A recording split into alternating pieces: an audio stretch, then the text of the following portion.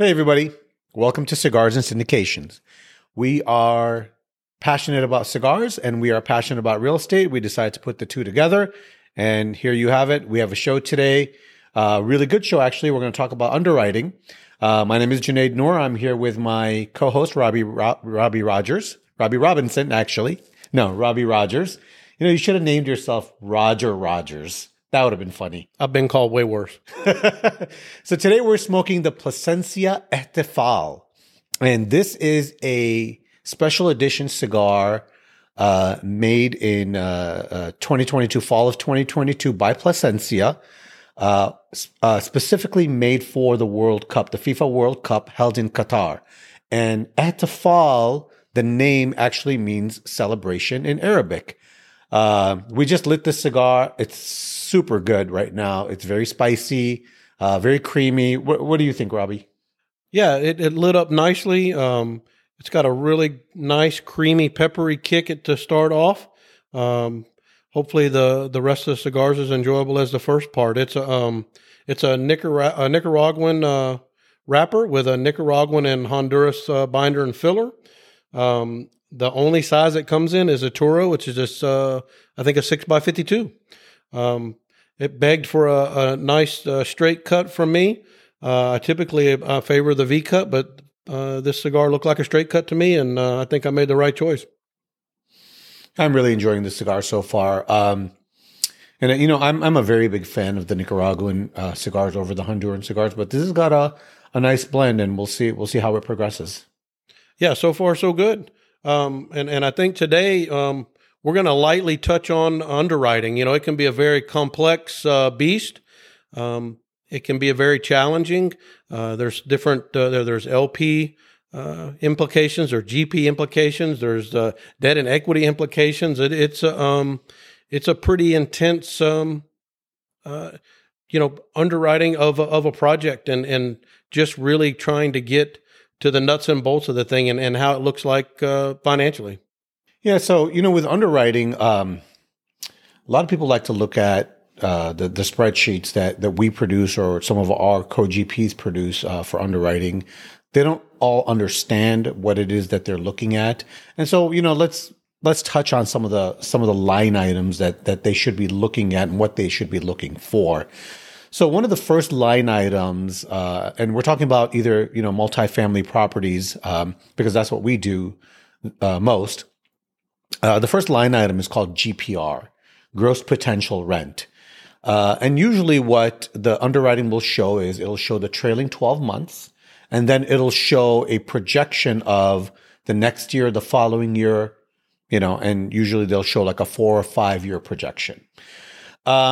With the GPR, the gross potential rent, the limited partners, when they're looking at that to invest in a property, the most important thing they should look at is that growth rate, you know, and try to verify it independently.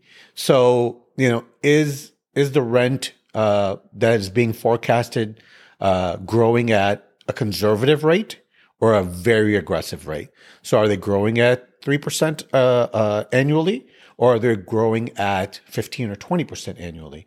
Because, you know, you can, you know, in the past few years, rents have been a little bit crazy, and they've been growing 12 and 15% in almost all localities.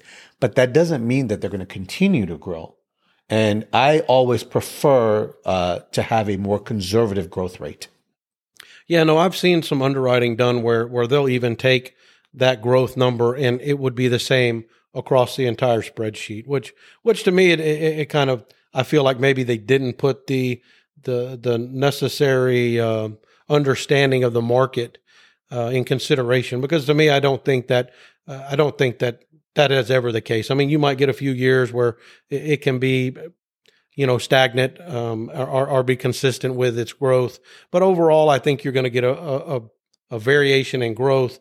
And I think people that are local and understand the market understand this. And as well, I think maybe the banks and lenders are looking for this information, you know, accurate, true representations of a market in a given area.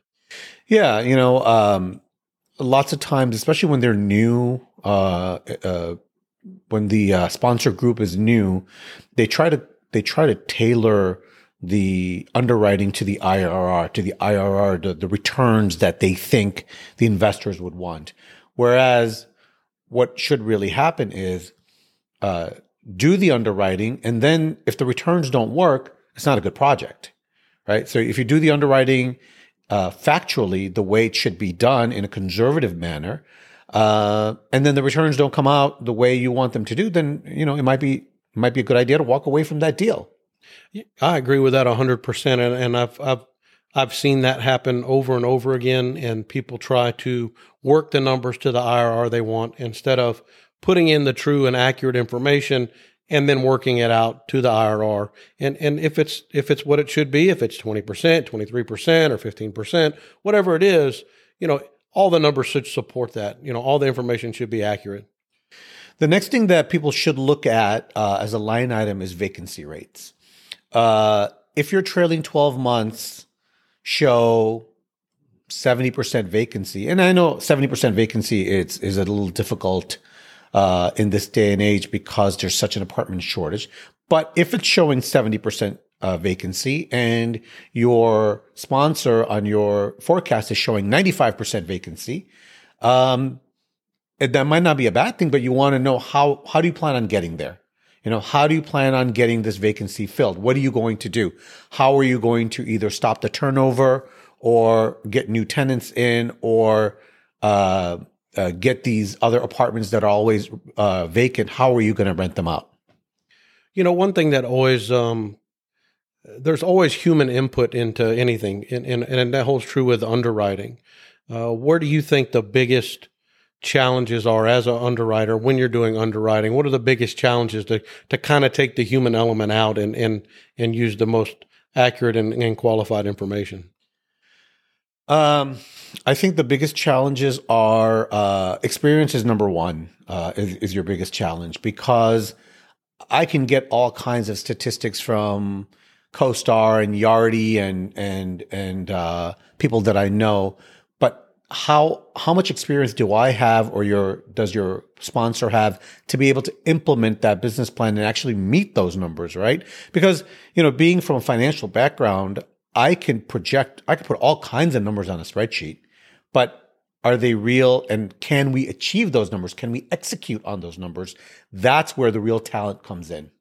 No, I totally agree. I mean, there's nothing better than having a property or a project in close proximity to a new project where you have factual information and can really, really do some underwriting that's exceptional. So the next item that people should look for are the operating expenses. So as sponsors tend to overstate revenue, they tend to understate the expenses. So payroll, one of the biggest ones, especially if you're buying a value add property, is going to be your make ready and your turnover, your repairs and maintenance, your capital costs, right? So if it's a Class C property and they're talking about raising rents, well, how much are you going to spend to renovate those units in order to be able to get that higher rent? Yeah, no, I've seen some of exactly what you're talking about, and they have to, again, working the number towards the returns that they're looking for instead of putting the accurate information. Are there some common ratios to look for, like let's just say in a value add multifamily situation? Are there some ratios that people should look for that maybe make sense? I mean, there are some ratios, but a Class B property versus a Class C property versus a Class A property, your numbers are going to be, your ratios, like your expenses as a percentage of your revenue is going to be very different. For example, when we do development, our first year when we are done with the project is completely off. You can't even really look at those numbers because we're still ramping up. We're still, getting new tenants in and just finishing up the development portion, finishing up the construction on some of the buildings, getting new tenants in. So that first year, as we're ramping it up, you can't really even count that. So yeah, there are some ratios that we can look at, and what we'll do is we'll write an article on it and we'll post it on our website. So you can go look at our website, www.albanyparkcapital.com, hit that resources button, and we'll have an article on this topic on underwriting, and we'll put some ratios on there and kind of guidelines as to what people can look for. Well, back to this, this Placencia is amazing. The burn is insane. For those of y'all that can't see it, it is burning perfectly. It is a really nice smoke. As I'm starting to get towards the end of the first third, I'm getting a really light, maybe florally, maybe a berry, with just still a nice creamy peppery flavor. Really one of the better cigars I've smoked so far in 2023. I really like it. It's smooth. It's becoming really smooth now. A little bit peppery, more creamy. I'm not really getting the berry yet, but it is a fantastic smoke. Yeah, really, really liking it so far. I can't wait to finish this guy. So another item that people should look for on the expense side of the statement, especially when you're looking at the trailing 12 months, is bad debt. You could have 95% occupancy, but if half those people are not paying, then you have a lot of bad debt, right? So let's say you have 95% occupancy, but the old landlord has not kicked anybody out just to be able to show 95% occupancy. Well, if they're not paying and you haven't kicked them out, the new owners, and you being the investor, your sponsor needs to have a plan to address that. Yeah, and I mean, I don't know if you remember this, Jay. We had a project presented to us not terribly long ago, and they weren't very clear and very transparent in their underwriting, and they presented their underwriting, and it showed that their bad debt was negligible. However, when Jay asked them for their trailing 12, then they put their bad debt in there, and I believe it was almost 50% unoccupied units. Well, it was so it wasn't even they didn't even give it to us during the document phase. It's when we visited the property and we asked the property manager for a report on bad debt or a report on non-paying tenants. She was able to show us who was paying and who was not paying. It was about 50%. Hopefully, you didn't get somebody fired. Hopefully not, but we certainly didn't buy that property. So what does the LP look for as far as the debt goes? Yeah, that's a really good question because everybody talks about the equity side. What is how much equity, how much money that they're raising to put into the deal, and how much the sponsor, the GP, is going to put into the deal. But the debt side is very important as well because you want to look at, what is the interest rate that they're getting? How does it change? Is it a variable rate or is it a fixed rate? Because especially in an environment like right now where you have these rates are going up, if you get into a property with a variable rate loan and your underwriting doesn't account for any increases in rates, then you're in for a shock because what's going to happen is the rate's going to start going up. It's going to your interest payment's going to go up, and it'll start decreasing the net operating income, which means that the limited partners, whatever distributions they were promised, either quarterly or monthly or annually, are not going to get anything or very little. Yeah, you get the variable rates and you can get the fixed rates, but you can also, with a variable rate loan, you can get rate caps. How do you feel about rate caps, and what do you think that impact of the underwriting? How does it impact the underwriting? So, if the sponsor has a plan for addressing variable interest rates, and again, variable interest rates are not necessarily a bad thing. You may be able to get a lower variable interest rate right now. And then you think about maybe, if it's a 5-year hold property, we'll write it out for the next 3 years. But the rate cap is important because the rate cap basically is your insurance policy. The rate cap basically says, hey, if the Fed raises interest rates to X level, anything over that X level, the insurance company will make up that difference. And of course, in an environment like this where you have a lot of rates, a lot of rate increases, rate cap insurance becomes expensive as well. You have to pay that premium up front. But if I was,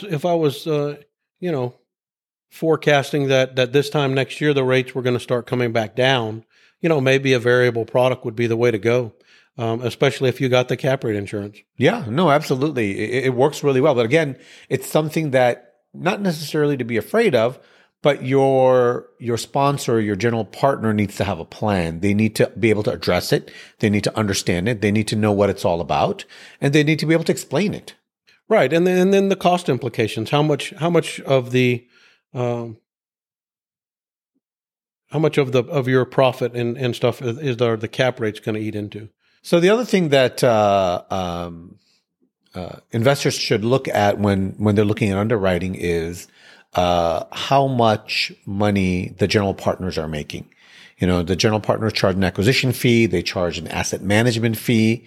There's a property management fee involved. And all of this is pretty standard. But the general partners should make that all visible, very transparent. They should disclose everything. If they own the construction company or if they are getting a development fee, they should disclose that as well. And it should be very transparent. There should be nothing hidden away. There should be no reason where a general partner says, well, we're not going to give you this information. This is all you get. So, if you have a general partner who's basically saying, I'm not going to show you my underwriting. I'm just telling you what returns you're going to be getting, and you should be happy with that, I'd walk away from that deal. Yeah, I mean, there's several ways that I've seen them structured before, and in some cases, it's just different ratios between LP and GP. Sometimes the LP gets all their money, and then before the GP gets theirs. I've seen some other instances where the GP actually, their ratio increases based on performance of the project. I mean, I guess there's a lot of different ways you can put it together. Yeah, and a good deal is, since the LPs are the ones who are investing the money mainly, and the GPs are the working partners, a good deal is where the LPs get a preferred return. So that means, they get, once the returns hit a certain number, a certain rate, the LPs get paid first before the GPs start making their money. Because it's the LP's money at the end of the day. You're trusting, the limited partners, me as the investor, I'm trusting you with my money, and I want to make sure that I get paid first before you get paid. Yeah, and as an LP, I mean, the underwriting is overwhelming. And I know Jay is very, very thorough and has a complete understanding of the underwriting. For a beginner or novice investor, first-time LPs, don't be overwhelmed by it. Are there some key markers, Jay, that you could give to a novice investor or beginner investor to look for in the underwriting? Don't try to take it all in. You may not even see all the underwriting, but what are some of the key components that mean the most to the LP investor? So some of the things that they can look for, and again, you don't have to go and look through the underwriting spreadsheets. People have asked me for our underwriting spreadsheets. I've sent it to them. Then on a follow-up call, I asked him, so do you have any questions? And the guy was just like, I didn't understand anything here. So a couple of things that they should just look for. Your IRR is important, your internal rate of return, because that's your rate of return over time, which is not the same as your return on investment, which really doesn't take into account the time factor. And then a couple other things that they should look for are, the LTV, the loan to value, how much debt are we taking in for this investment versus equity, how much the GP is putting in versus the LPs. Usually the GPs don't put in a big amount of investment just because they're the ones doing the work, right? They're the working partner. Another thing that they could look at is, what kind of interest product are they getting? Is it fixed or is it variable? Some of the fees that are associated with the loan product. Another thing is, what is that rental growth rate that you're projecting and what is the expense growth rate? I heard from a friend of mine the other day that in Houston, the insurance on multifamilies has gone up about 30% within the last year. Now, really you could not project that, but they have to be able to account for it some way, right? They have to have some kind of a methodology where they're going to be able to put that into their business plan and say, hey, we've been seeing insurance rates go up significantly. So we're going to, instead of doing a 5% increase, we're going to show a 20% increase on our insurance rates. Well, I mean, I think that was a great way to summarize it. And there's a few key factors in there that you should look out for, even if you don't have a complete understanding of the hundreds and hundreds of lines on these spreadsheets. If you look for those points that Jay just talked about, compare them to similar projects, because a value add, their IRR may be different than a new development IRR and the expectations. So just, do your homework, look for those key components that Jay just mentioned, and maybe hit up albanyparkcapital.com, hit our resources tab, look up some of our articles and educate yourself a little bit better. But don't be afraid to jump in. Well, I am getting a little bit of a coffee flavor, and I'm getting a little bit of a floral taste on this cigar now. So this is very unusual. I've never really had a floral taste on the cigar along with coffee. No, I 100% agree with you. It's a really light floral, almost like a really mild berry to me with a coffee, a bold coffee flavor. It's really good. Still burning beautifully, easy draw. And I wasn't anticipating such an easy draw. This is a really dense cigar just from feel. But the draw is magnificent. I think I'm smoking this way too fast. I need to slow it down a little bit. But anyway, we hope you enjoyed this episode of Cigars and Syndications. Hit us up on our website, check out our social media, and have a good evening. Have a nice day.